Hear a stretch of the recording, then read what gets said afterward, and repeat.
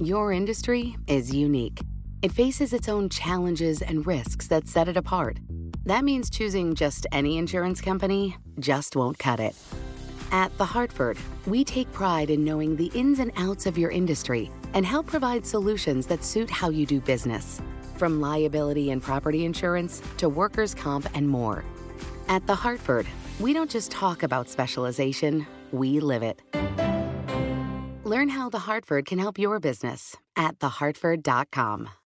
Collaborate for a greener future at the Bloomberg Green Festival, a groundbreaking celebration of the thinkers, doers, and innovators leading the way. From design and culture to technology, science, and entertainment. Hear from inspirational speakers and immerse yourself in climate solutions. July 10th through 13th in Seattle. Title sponsor, Amazon. Official airline, Alaska Airlines. Get 20% off using promo code Radio20 at BloombergLive.com/greenfestival.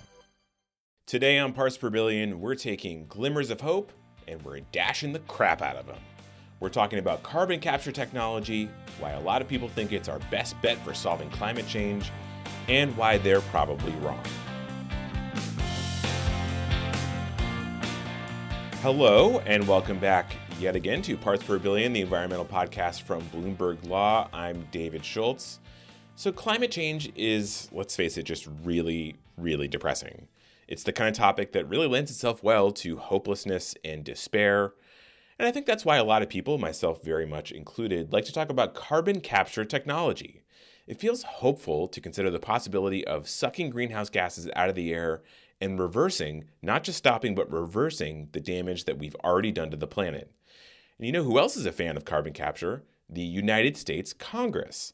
Tucked deep into the most recent COVID relief bill that the president signed last month was $447 million for the Energy Department to do research into carbon capture technology. Bloomberg Law's Bobby McGill wrote about this funding provision in the bill, and he says a lot of climate scientists and climate activists actually aren't too excited about it.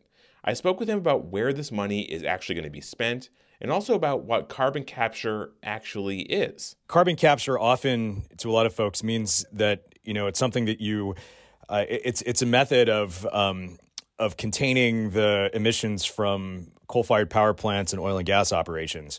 But that's not really what this is about. Carbon dioxide removal means removing CO2 from the atmosphere as a way to mitigate climate change.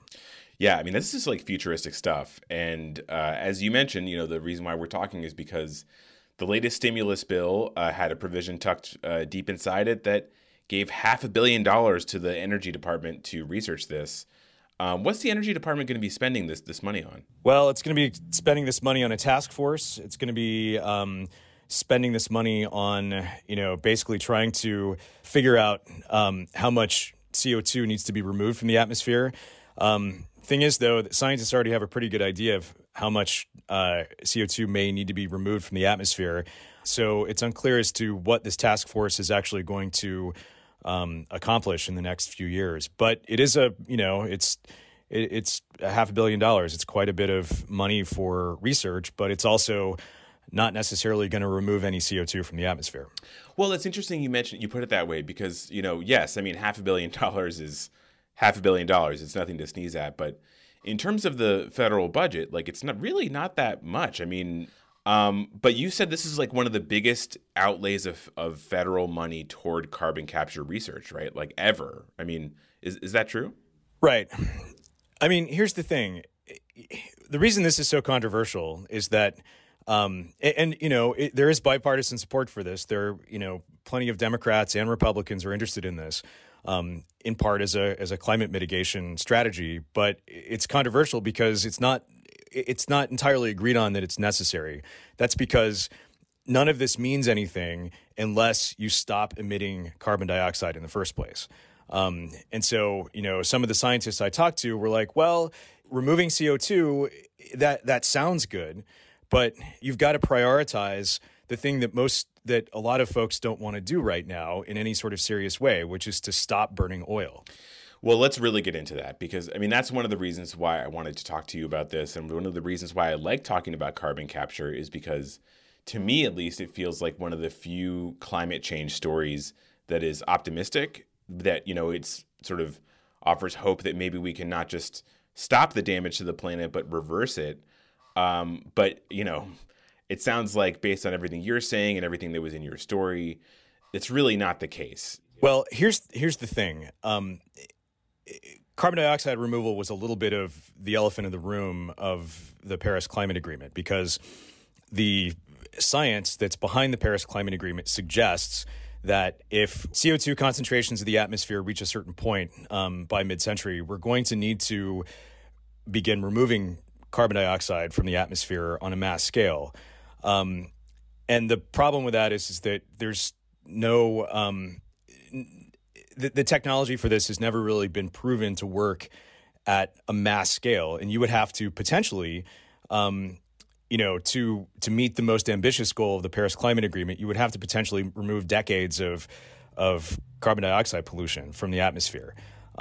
It's not known if that's even possible, and whether it's possible or not, it won't make a bit of difference unless you stop emitting carbon dioxide in the first place.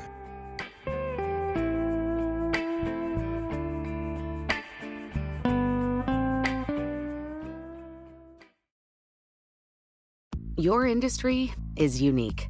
It faces its own challenges and risks that set it apart. That means choosing just any insurance company just won't cut it. You need a company with extensive experience in specialized insurance. At The Hartford, we take pride in knowing the ins and outs of your industry and helping provide coverage that suits your needs. The Hartford offers insurance solutions that help mid to large-sized businesses like yours effectively manage risk, from liability and property insurance to workers' comp and more. With extensive experience in underwriting, risk engineering services, and claims, The Hartford goes beyond the expected to deliver innovative, customizable solutions and service that your industry, that your business demands. At The Hartford, we don't just talk about specialization, we live it. Learn how The Hartford can help your business at thehartford.com.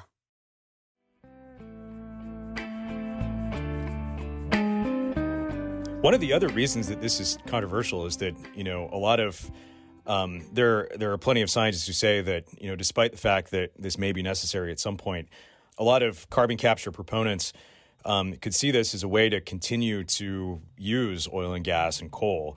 If you know that you can emit and then, or you can burn this for electricity and energy, and you can store the emissions and prevent it from getting into the atmosphere, it could breathe new life into the fossil fuel industry.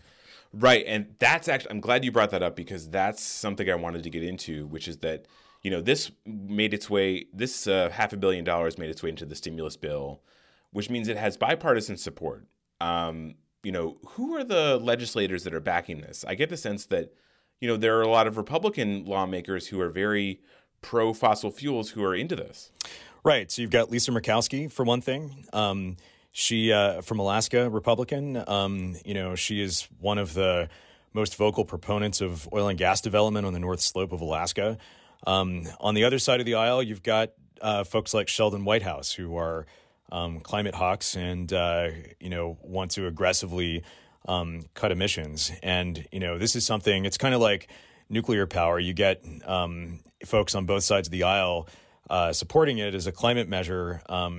But, there's also incentives in there for industry. Yeah, I mean, there are not a lot of, and I know John Barrasso, who was the outgoing head of the Senate Environment Committee, a Republican senator from Wyoming, very, very pro fossil fuel industry, also is a big fan of carbon capture. So not a lot of things that Murkowski, Barrasso, and Whitehouse agree on. This is one of them. I mean, finally, do you see more money going toward this in the future? I mean, it's tough to say. We have a new president, a new Congress coming in. But it seems like if we can get bipartisan support for this, for $500 million, this could be going somewhere. We could get more money in the future. Is that possible? I would assume so. I mean, there's no indication. I mean, given that the $447 million it may not seem like a lot of money in terms of the federal budget, but it is a substantial amount of money. And ultimately, it comes down to this. It's not proven that this is needed. It's also not proven that it's not needed. And, climate change is such an all hands on deck situation it seems so unlikely that we're going to, cut emissions to the degree that's necessary within the time frame that's required to, meet 2 degrees. It's going to be it's going to be likely that this research is critical, and a lot of people are researching this, and there was a sort of a roadmap for research on carbon dioxide removal that came out from the National Academy of Sciences 2 years ago, and it sort of paves the way for this kind of research. And there some pretty significant voices in the climate community are calling for this, and so if it turns out it is necessary, we theoretically the countries need to have a plan for how to deploy this kind of technology, and there are many different, very complicated technologies, but climate change is kind of an all hands on deck situation, and this certainly would seem to be a part of that, and I would imagine that the Biden administration would want to continue to support it. That was Bloomberg Law reporter Bobby McGill speaking about carbon capture technology. And that's it for today's episode of Parts Per Billion. If you want more environmental news, check us out on Twitter. We use the handle @environment. Just that, just @environment, nothing else. I'm at David B. Schultz on Twitter. If you want to discuss anything with me, I'll take all comers. Today's episode of Parts Per Billion was produced by myself and Josh Block. Special assistance on this episode came from Anna Yukonanov. Parts Per Billion was created by Jessica Coombs and Rachel Daigle. The music for today's episode is A Message by Jazzar and Nightwalk by Paolo County and Benoit Midrakowski. They were used under a Creative Commons license. Thank you, everyone, for listening. This is Adam Ellington, and I'm here to announce a new season of Uncommon Law, a narrative podcast series from Bloomberg Law. Black Lives Matter! My co-hosts and I will speak with African-American attorneys and hear their perspectives on how big law is, or in some cases isn't, adapting to become more diverse and inclusive. It's not fair, but what can be better than being on the front lines of helping to make this country better for all of us? If not us, who? If not now, when? Just search for Uncommon Law wherever you get your podcasts. Your industry is unique. It faces its own challenges and risks that set it apart. That means choosing just any insurance company just won't cut it. At The Hartford, we take pride in knowing the ins and outs of your industry and help provide solutions that suit how you do business, from liability and property insurance to workers' comp and more. At The Hartford, we don't just talk about specialization, we live it. Learn how The Hartford can help your business at thehartford.com. Collaborate for a greener future at the Bloomberg Green Festival, a groundbreaking celebration of the thinkers, doers, and innovators leading the way. From design and culture to technology, science, and entertainment. Hear from inspirational speakers and immerse yourself in climate solutions. July 10th through 13th in Seattle. Title sponsor, Amazon. Official airline, Alaska Airlines. Get 20% off using promo code radio20 at bloomberglive.com/greenfestival.